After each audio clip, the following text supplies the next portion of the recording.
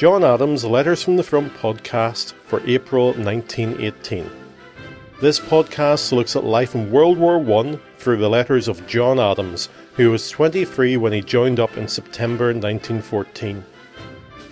He served with the 9th Service Battalion, Royal Irish Fusiliers, and was involved in many significant events on the Western Front, particularly Passchendaele. These are his words, read by his grandchildren and narrated by his great-grandchildren. For the second month in a row, the 9th Service Battalion, as part of the 108th Brigade, which is part of the 36th Ulster Division, were involved with conflicts in Passchendaele. It is hard reading the history and not thinking about what the men had to go through. How the men who died were just casualties of war, and how fortunate my grandfather was to make it all the way through. We can see from the letters this month that he hadn't time to write, he only had time to write one letter, and the rest were field postcards. And even in that letter, it's quite short, because what do you write home about the battles, about the trenches, about the shells and the bullets flying?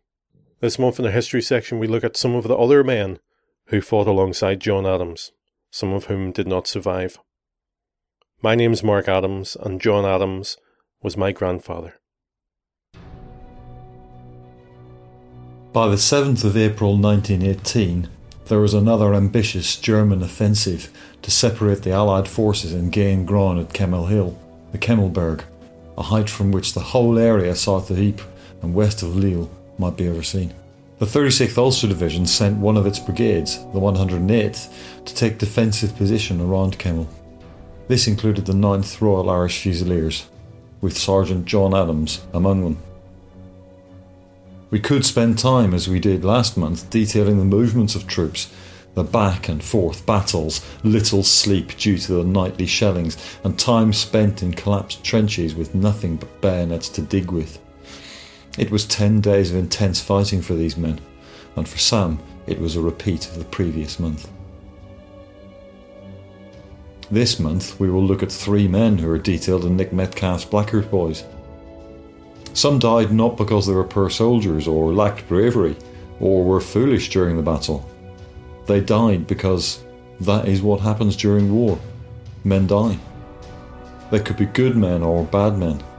The bullet or shell knows no difference, and each one could have been John Adams. But that was not his fate this month. On the 12th of April, Lieutenant Sid Morgan died. He joined the US Army in September 1917 and, with a number of his contemporaries, had been seconded to the British Army to gain experience and to help reduce the shortage of battalion medical officers. He had distinguished himself working with the wounded in harsh conditions during the long retreat in March. This American medical officer was part of B Company of the 9th RAF, tending to the wounded with 2 stretcher bearers when he was hit in the leg. As he was being placed on the stretcher, a shell killed him and buried one of the stretcher bearers. His presence right at the front seems to have been typical of the man.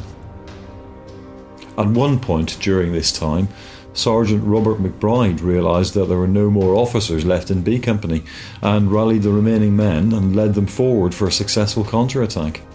That evening, Sergeant McBride went out from the trench 3 times under very heavy fire and rescued 3 wounded men. On the 15th of April, Captain Crosby died. With 2 platoons from C Company, he was sent to plug a gap to the left of the battalion. This outpost position was heavily attacked and surrounded. Few of the men got back unscathed. Crosby was severely wounded and died at a dressing station later that night. He had been with the 9th RAF for little over a year. He was 20 years old and had won a military cross during a raid in November 1917 and was awarded a bar a few weeks before he was killed. He had enlisted while studying medicine at Queen's University Belfast and was from Portadown. The 108th Brigade were relieved at Kemmel Hill on April the 18th after 11 days of almost continuous fighting.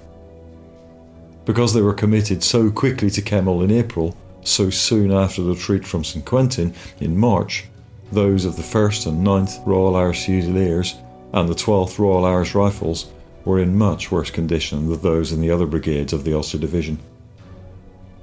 There was much to do to bring the battalion up to strength and to prepare it for the challenges ahead. Sunday, 7th April 1918. Field Postcard.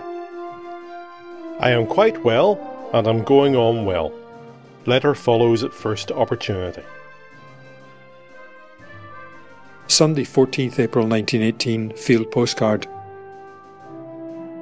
I am quite well, and am going on well. I received your letter. Letter follows at first opportunity. Tuesday, 16th of April 1918. Field Postcard. I am quite well, and am going on well. I received your letter. Letter follows at first opportunity. Saturday, 20th of April 1918. Field Postcard. I am quite well, and am going on well.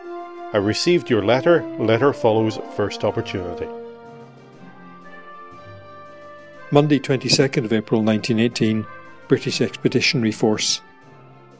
My dear mother, just a few lines in answer to our ever-welcome letter, which I received all right. And I am glad to know that all at home are enjoying their usual good health, as this leaves myself at time of writing.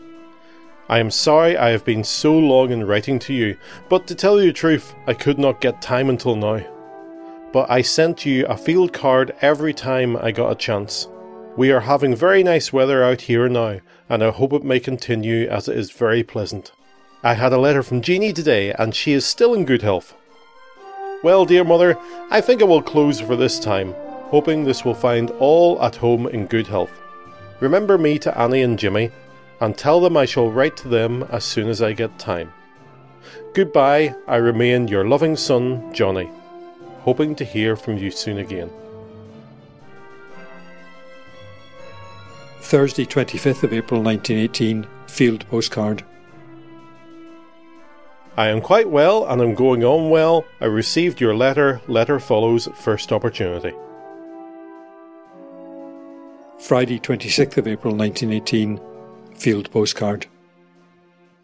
I am quite well, and am going on well. I received your letter. Letter follows at first opportunity.